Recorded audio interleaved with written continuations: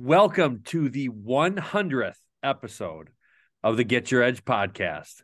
I've been waiting to say that, dog. I've been practicing. I'm your host, Brian Bott, here from Sports Advantage here in the Madison. Let's just call it in the Wisconsin area. That's what's going to be here pretty soon. I'm here with my co-host, Coach Manchi from Kimberly, Fox Valley Throws. Coach, can you believe it? We made it to 100. We made it to 100, and not only that, but I'm super jacked for our guest. Oh, man. And you can introduce him in a little bit, but he started this whole thing off from our first guest. So for those avid listeners that have been with us for all 100 of these are going to know who this is. Well, I think we're going to bring a lot of energy to the table. I mean, it's a true testament, dog, to I think you and I that we've gotten to 100. We've had a lot of quality guests.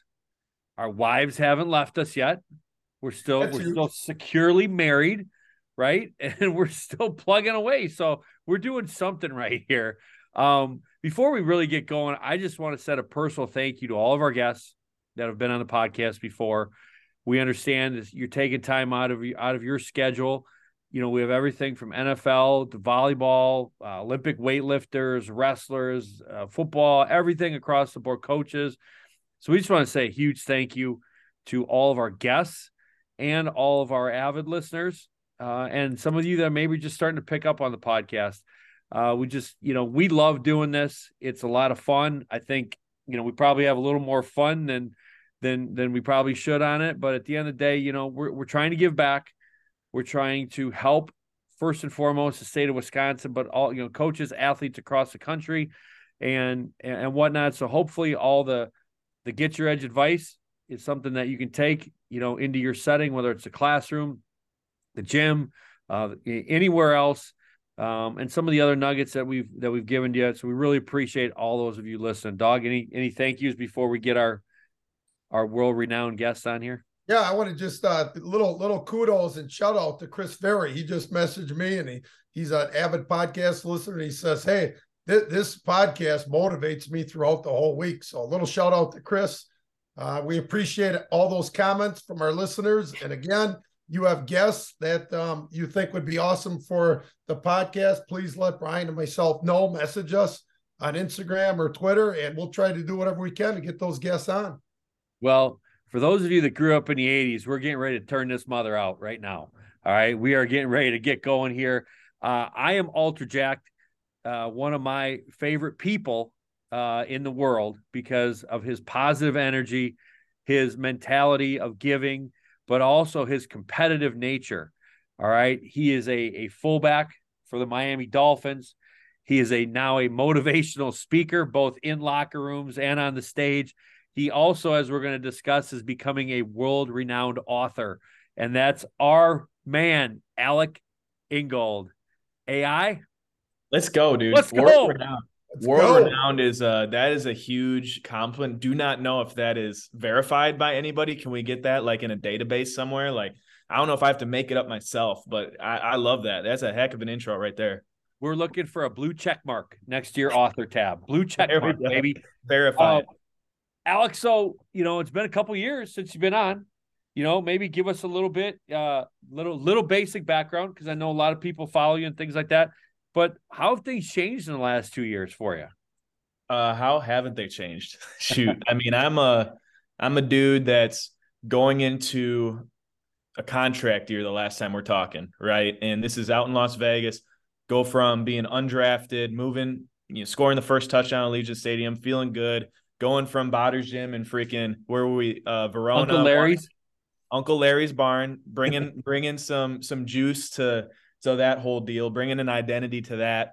That's kind of where we were at last time. Just still grinding, still on this move, still trying to prove all these doubters wrong, trying to prove your believers right, all of that, right? And I feel like that's kind of the process we were on a couple of years ago, and that's where a lot of motivation comes from. You're hungry, you're driven, you're moving, you're shaking. And that gets a captain nod. Right after our podcast that next season, I'm voted a team captain for the Las Vegas Raiders.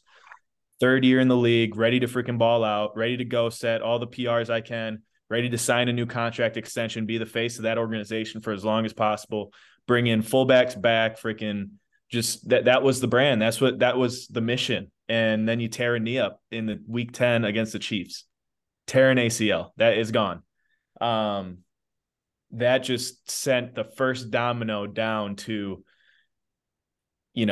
getting told we don't need you back here anymore, to signing with the Miami Dolphins, to making your way back onto the field, to becoming a key cog into that locker room, to making the playoffs this year, to setting PRs and catches and receptions and yards and touches and snaps and all of that. I had the best year of my life this last year after an ACL. And that was a big thing that mentally I decided, once I tore my knee up on that week 10, you're down in the dumps, you're feeling sorry for yourself, but a decision that had to be made was I'm going to be better because of this injury, through this injury. I'm going to thrive through it rather than be bummed out about it. And that's how it's moved and shakes since 2 years ago. And I feel like adversity's just thrown itself at me, and I've made it my friend, my ally. I love it. I look forward to it.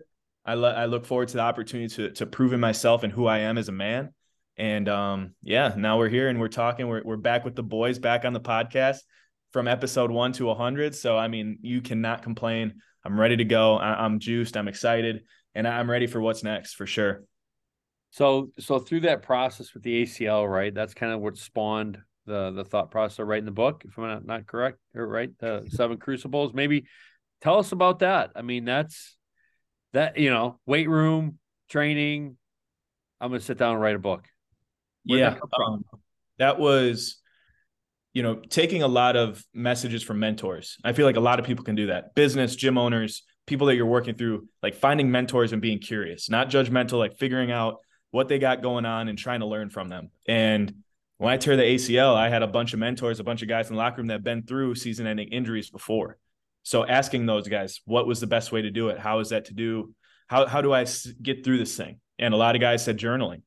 Get your emotions down on a piece of paper. Don't bring it into the workplace because it's not going to help you.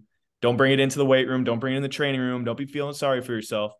Journaling it out, writing it out, talking it out, whatever it was, that'll help you show up to work every single day. So that's what I did. And like you said at the beginning with the intro, like I have a servant leader heart. Like I want to serve other people. I want to give back. I want to be a good person, a good human being.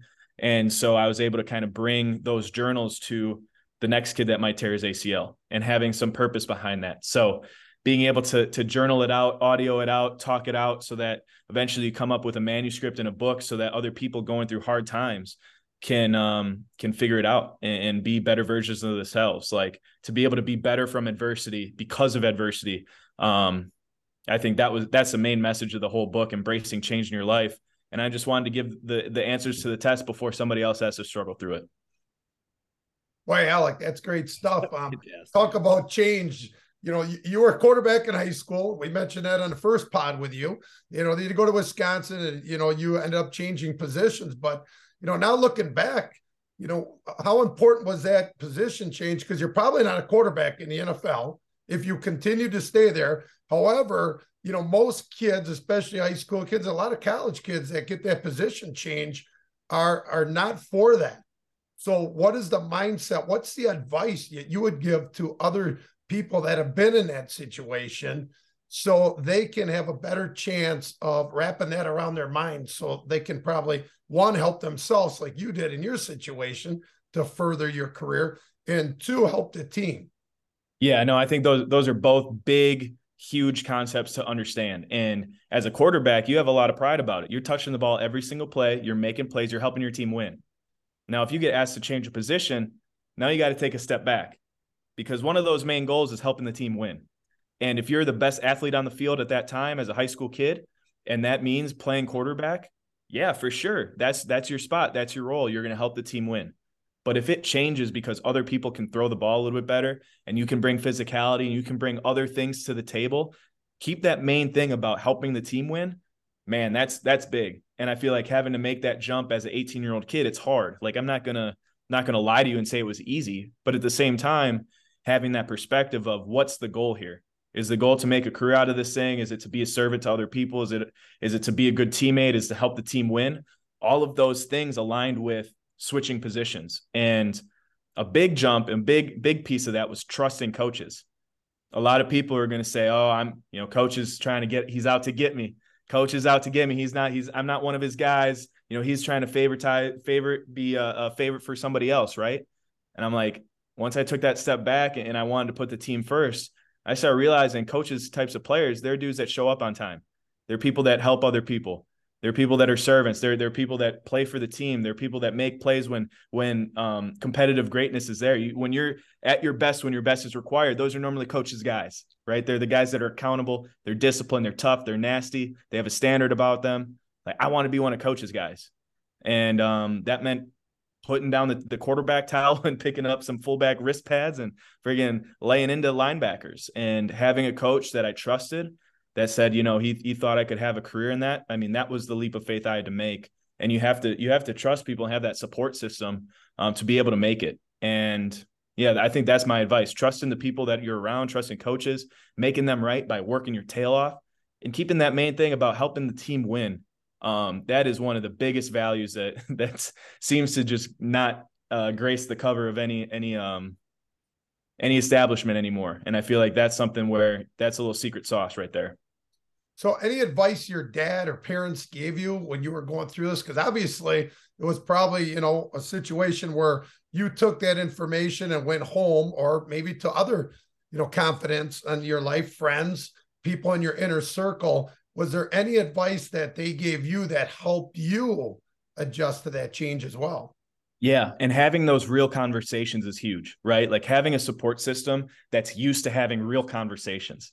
So like having your parents that you trust, or friends, coaches, teammates, those people in your corner that know how you think, that know how you work, because you have real conversation, you serve one another, you have an open line of communication with one another. That's how you're able to make those big decisions, right? Those big life-altering decisions. All of a sudden you bounce it off a couple people that know you, know how you think. It doesn't become a big decision anymore because there's so many different pieces helping you make that decision. And then you just get led down that path. And I feel like that's a big thing that I've learned with a support system is trusting those people, believing in them, having real conversations with parents so that when a moment like that comes up and I can call my dad, I can call my mom, I can call someone I need to trust, we can have it, we can lay it all on the line, we can vent it all out, and then we can go make a decision and put one foot in front of the other. And having that trust and not hesitating with all that is massive. So finding that support system, it doesn't have to be a lot of people, but a few trusted people that really can lead you in the right direction, that's big time in making those big decisions. Well, and Alec, too, I think having people that will like shoot you straight, like just finding people that are telling you, hey, you're great, you're good, all that stuff. Having people that are going to be honest with you and be like, hey, bro, like quit pouting, like let's go, let's get moving. I think that's so important too. I think a lot of times, you know, younger generation, they want to be told that they're, you know, that they're good, they're fine, all that other stuff. No, there's some days that you're not, and you're, you know, you need to take a step. And I think for athletes out there, understand that those people aren't telling you that, you know, to put you down or anything like that. They're trying to be real with you and help you. Yeah. And that's where having that foundation of communication built, you get told what you need to hear when you need to hear it, you know, and then you don't take it the wrong way. And that's with tough coaching. The minute you have a coach that starts giving up on you and stops coaching you up and starts being hard on you, that's where the alarm bells have to go off, because all of a sudden you're doing something wrong. You're not taking the coaching point over and over and over again. But having a parent like my dad sit me down after I go undrafted and let me know it's time to put on these big boy pants and go to work. And like, you were a grown man now and you ain't coming back to this house. Like it's time to put food on the table, son. Like, we can have that conversation. We did have that conversation because we had 22 years of a relationship built where I knew that he was doing everything out of pure love, and building that relationship, that foundation to have those tough conversations. That's everything. And that takes effort. So then you go to that first OTA, right? Mini camp, undrafted, you know, you're on field 2 where everybody else is, you know, you got all the starters and everybody over here. So how do you basically, you know, give some advice is like how to get noticed, but then Alec, as like a follow-up question of that, now you're established, right? What's your mentality going into camp, you know, year 2, year 3, or on a different team, right? Now you're trying, you know, that you got to prove yourself, but it's in a different way, right? Yeah, I think being patiently impatient and being seen, not heard are two huge things.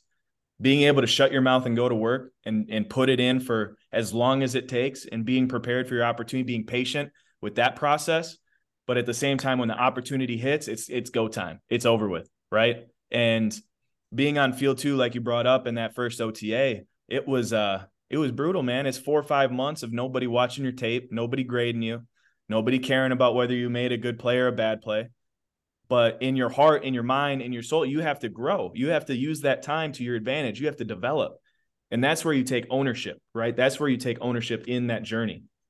So when I'm over on field 2 and all the coordinators, head coach, position coaches are on field 1, worrying about developing their guys, coaching them up, taking that ownership upon myself in that field 2 where no one's watching you, that helped, shut your mouth and just work.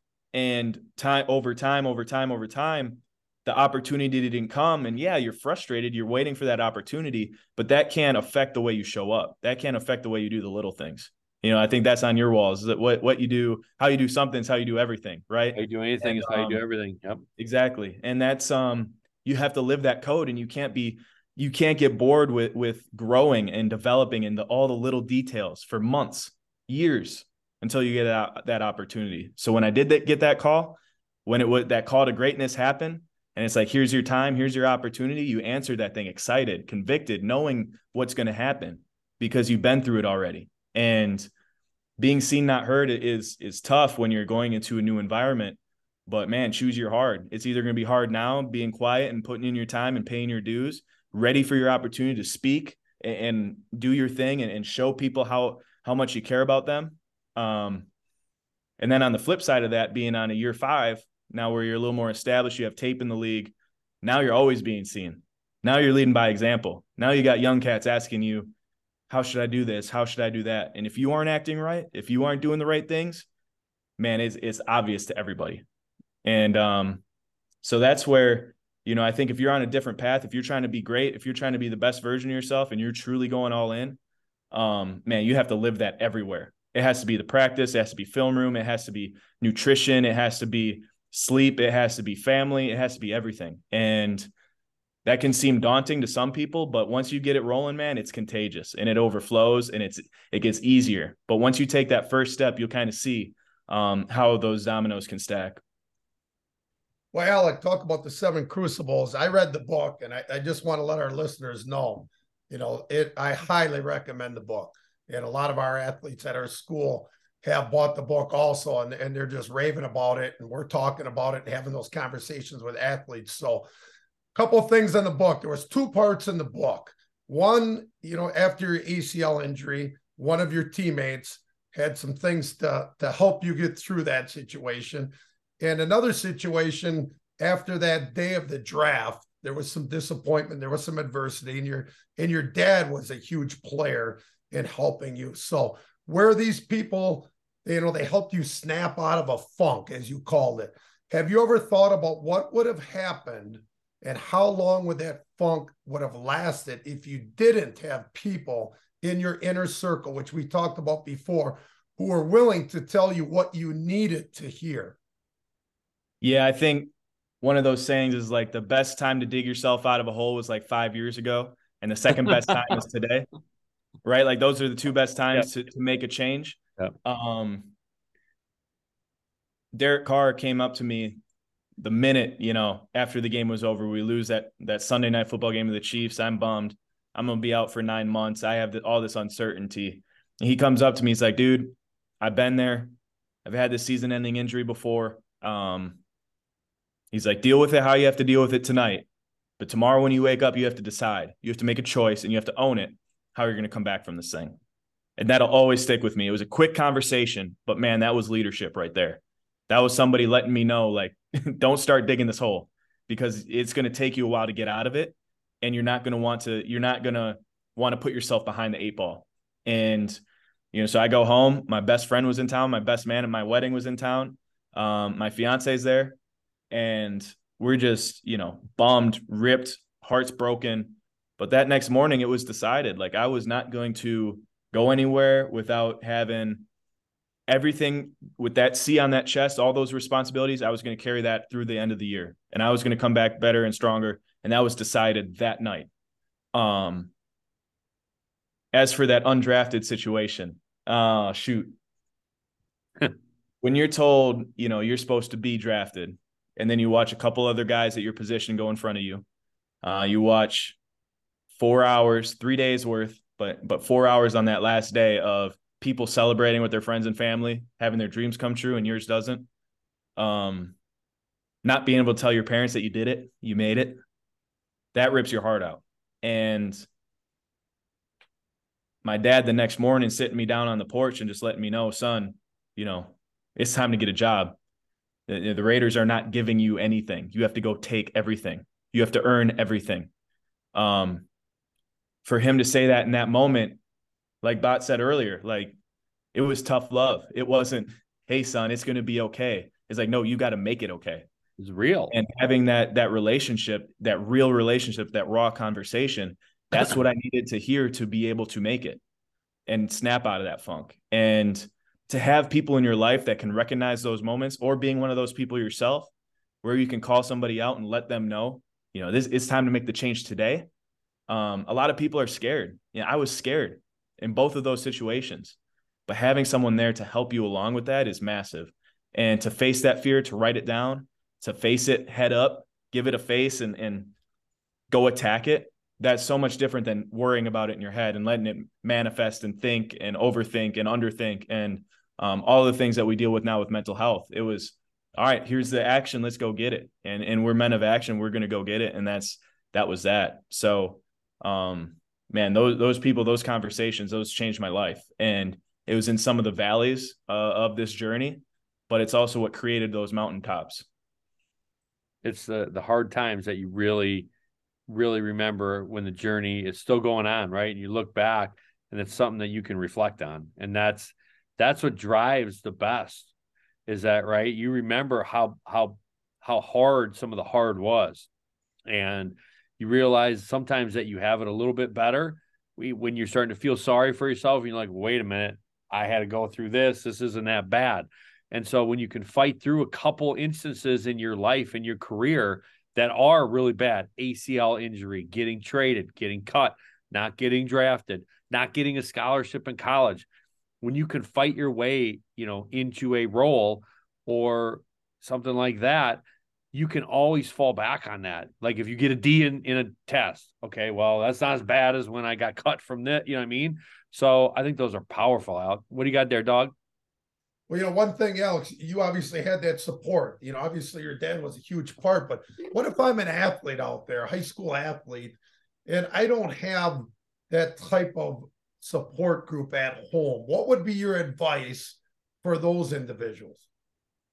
I think that mentors, support, it's all over the place. There are people that want to help you. And if you ask for it, you'll be shocked at how many people are willing to help you out. Coaches, teachers, support staff at schools, friends, family members, parents, friends. Like if you ask for help, you will be shocked at the amount of people that are just lining up waiting to help you, to give you anything that you need, right? And man, I remember being in college, being afraid to go upstairs to the offices, to the coaches, because I don't know if they're going to judge me, or I don't know if my film was good or my practice was good. They might be. And once I got over that fear and I just started going up there and asking questions and wanting to be there and figuring things out and learning how to watch film, man, things clicked. All of a sudden you get all this help that you ever needed because you just asked for it. And there's strength in that. There's strength in curiosity. There's strength in wondering what else is out there. Oh man. And to go back on what Bot was saying a little bit earlier with those moments, I think when you're going through athletics at a younger age, I got put in tough situations, but they were in practice rooms.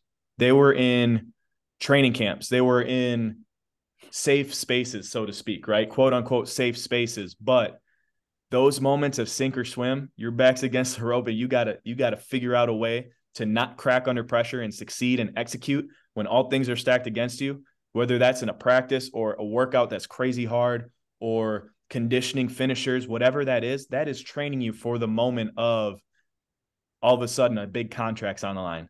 All of a sudden a job's on the line. All of a sudden food on the table's on the line. You know what I'm saying? So going through those situations in practice as a younger athlete in middle school, high school, college, whatever that is, those tough moments, those let's push you to the limit and see if you crack or not. Let's see if you sink or swim and get a coach is trying to drown you out there in the deep end. Like being able to overcome that stuff, that helps you, that trains you for the true do or die moments. And I feel like for such a long time, I did not like being uncomfortable.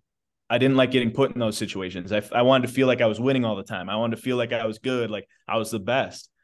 And once I really got cracked under pressure, when I broke mentally, physically, when I couldn't move anymore, when I was sinking and no one was there to help me, in those moments, once I start to embrace that, once I started to realize that's where growth happens, man, then it was over with. That was a moment of like clarity on, okay, I can be comfortable being uncomfortable in a practice room. Put me in uncomfortable situations so I can grow, so I don't feel uncomfortable when the lights are on. And I feel like that's where having that support system, having coaches, having people that push you is so crucial and critical in your growth and developing that killer instinct. Well, at the end of the day, like, when adversity hits, you revert back to your training. So if you haven't prepared yourself in practice in the weight room and all the other things that train you for the game, your statement here that I wrote down is, are you your best when the best is required? Those are the people that can revert back to their training and they're prepared for it. I mean, you talk about guys that are the best, like Jerry Rice. I just listened to a podcast the other day. They talk about Jerry Rice. Every time he caught a ball in practice, he ran to the end zone. They had to actually shorten the practice field because it's just, kind of the way he was, but he was preparing himself for the game. So, Alec, multi-sport athlete in high school, right? And we all understand the value of in-season training. So how did you manage that when you were in high school, right? I mean, we get those excuses. Well, I can't get stronger because I played football and I wrestled and I played baseball or I ran track and blah, blah, blah, blah, blah. Like a lot of built-ins. Like, how did you manage that to continue to develop yourself? I got over the fact of like playing sore isn't a problem. Like, you can still play sore. Learning how to compete is big in high school.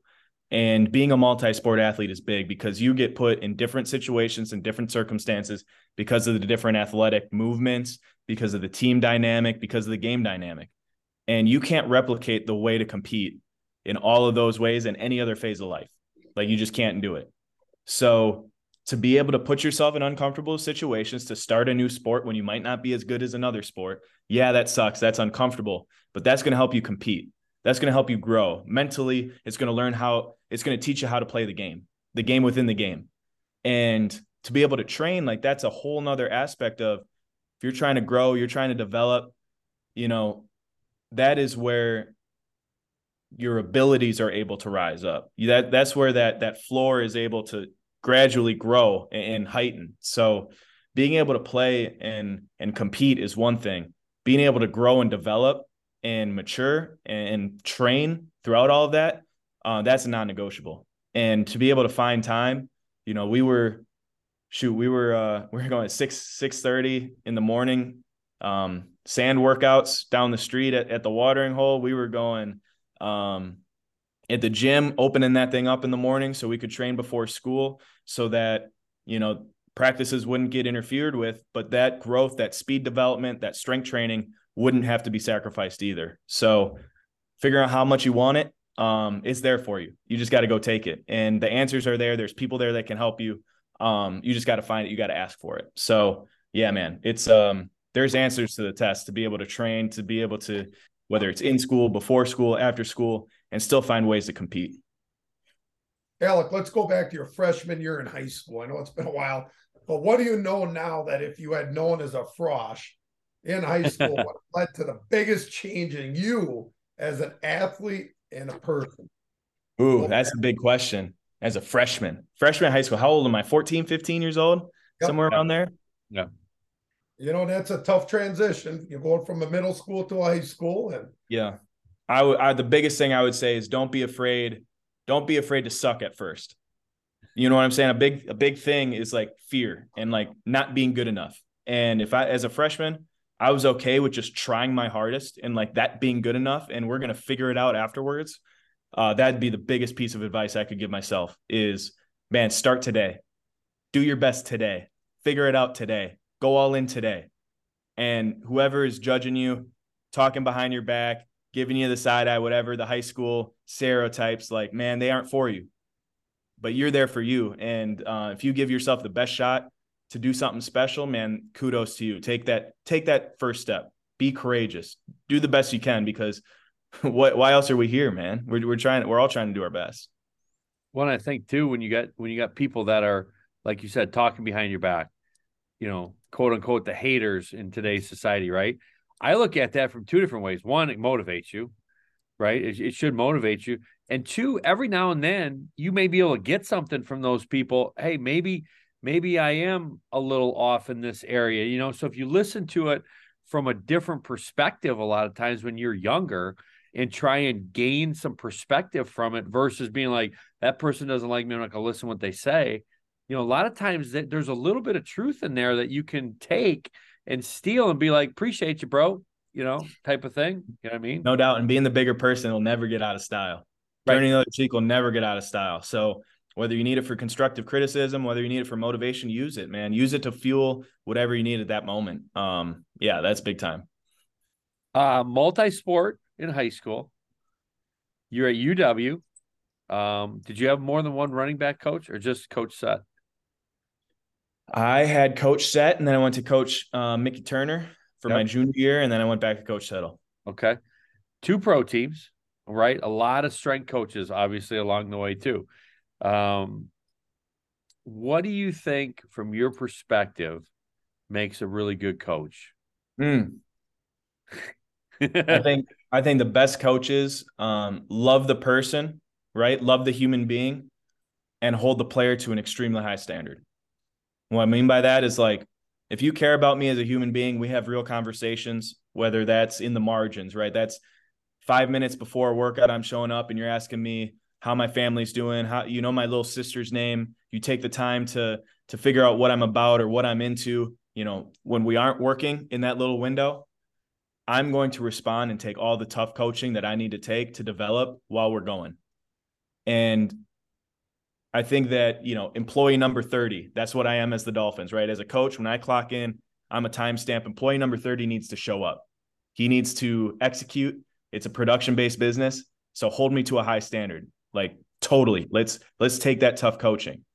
But when it's time to stamp off that sheet, and you care about who I am off the field and where I leave and what I do, and you genuinely take interest in that, I will play my heart out for you, because I know that you care, because you're taking that extra step, because you're bringing your coaching points and your culture and your identity that you're trying to preach to life, being consistent with all that. So coaches that can love the player and love the person and hold the player to a high standard and do both of those things, I think that's the balance that really makes good coaching. Alec, besides reading the 7 Crucibles, because I'm just big into it, just because I just read it and I got so many good notes. Actually, I sent you my notes that I got, and also your talk. So I probably thought that was nice for me to share that, just kind of what you think that, some of your readers are getting out of the book. But what is your best advice you would give our listeners on setting their goals? Because in the book, you talked about goals, and you had some great things to say about that. So talk about goals. I think that I write down a goal at the beginning of every year. I've written down a goal of what I want to accomplish individually and as a team every single year since my junior year of high school. And individually speaking, I have never accomplished one of my goals. From beginning of the season to the end, I've never checked it off and been like, got it, done, goal accomplished. I have failed all the way to where I'm at right now going into year 5 of the NFL. And when I say that, like, the goal and the standard I hold myself to is as high as I can imagine. I am not afraid of taking big swings, but I do think that helps me give my best effort. That helps me have a chance to succeed. That gives me a chance to win as much as possible, to succeed as much as I was humanly able to succeed.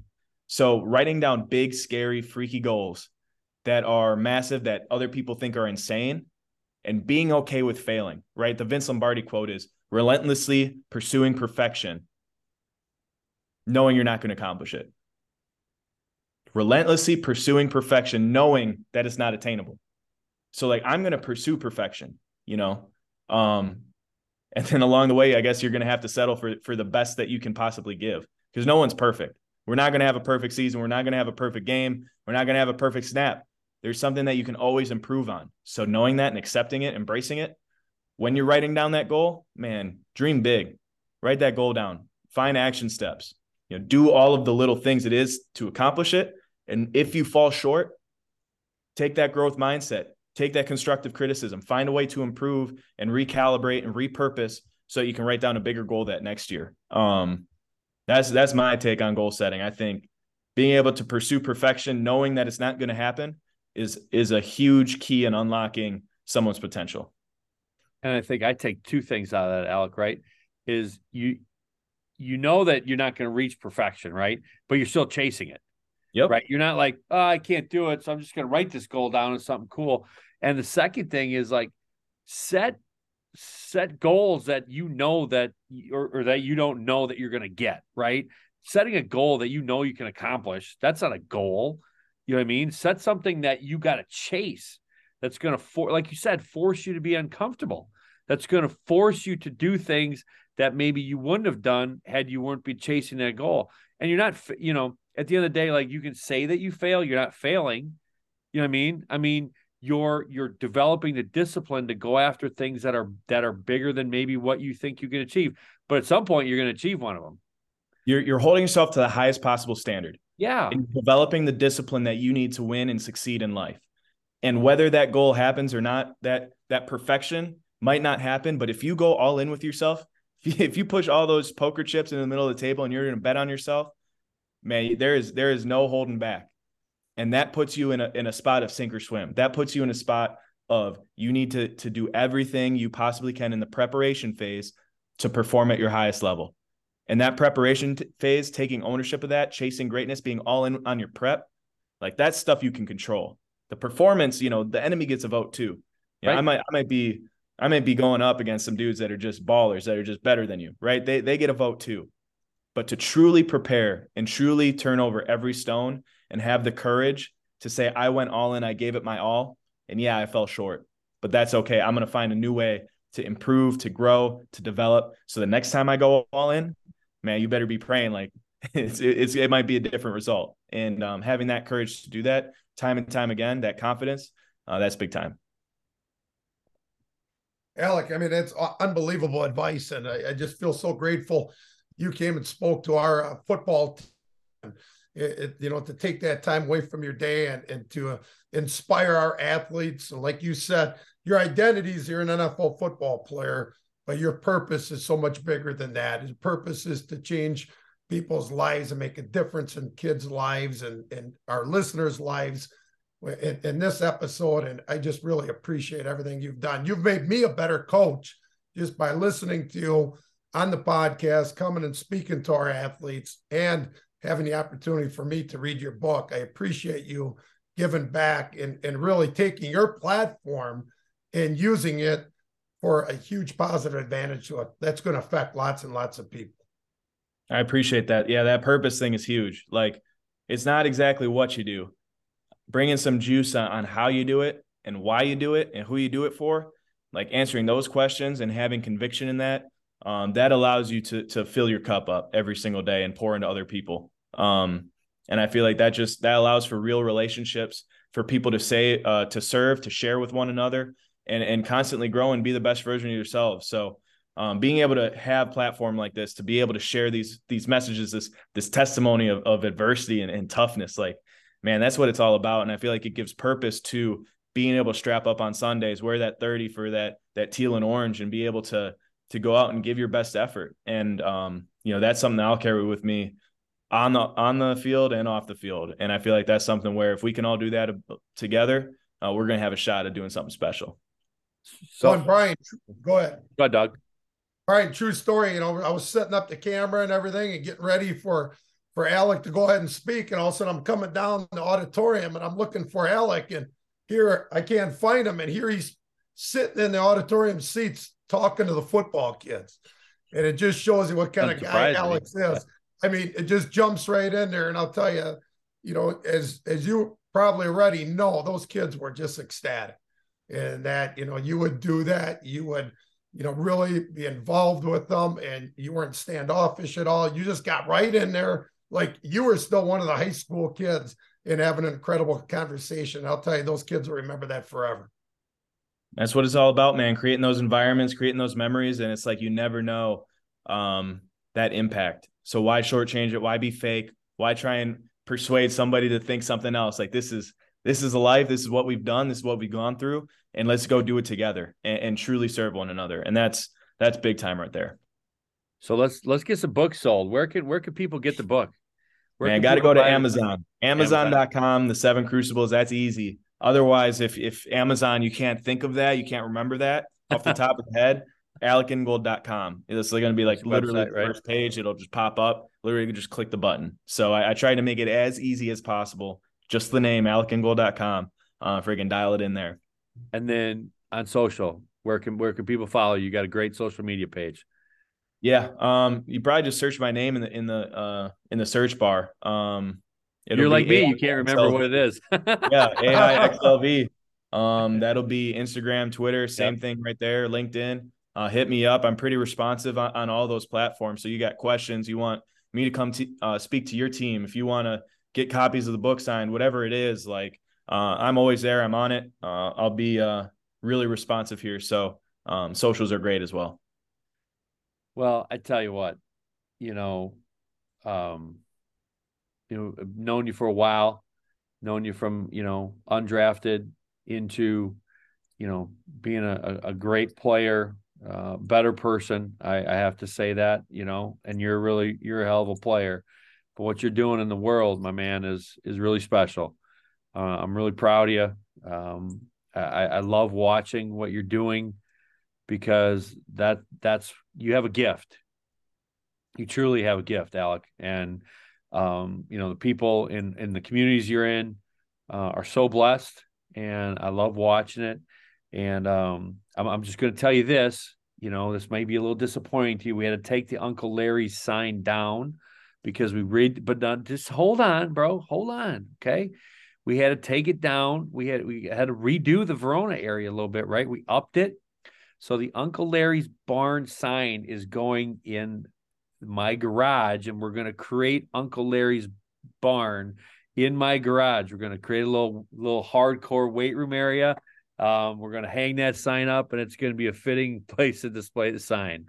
I was so disappointed, and you totally redeemed yourself. Totally redeemed yourself. We're not getting rid of that. So, but anyways, that's going to wrap it up for this episode, 100th episode. Thank you so much. Remember, if the episode, hits you in any way, share it with your friends. That's how we get the messages out. Incredible messages. I would strongly suggest listening to us more than once with a pen and paper, writing down some notes so you can get some great nuggets out of it. Alec, love you, brother. We'll talk to you soon. All right. Appreciate it. Let's go.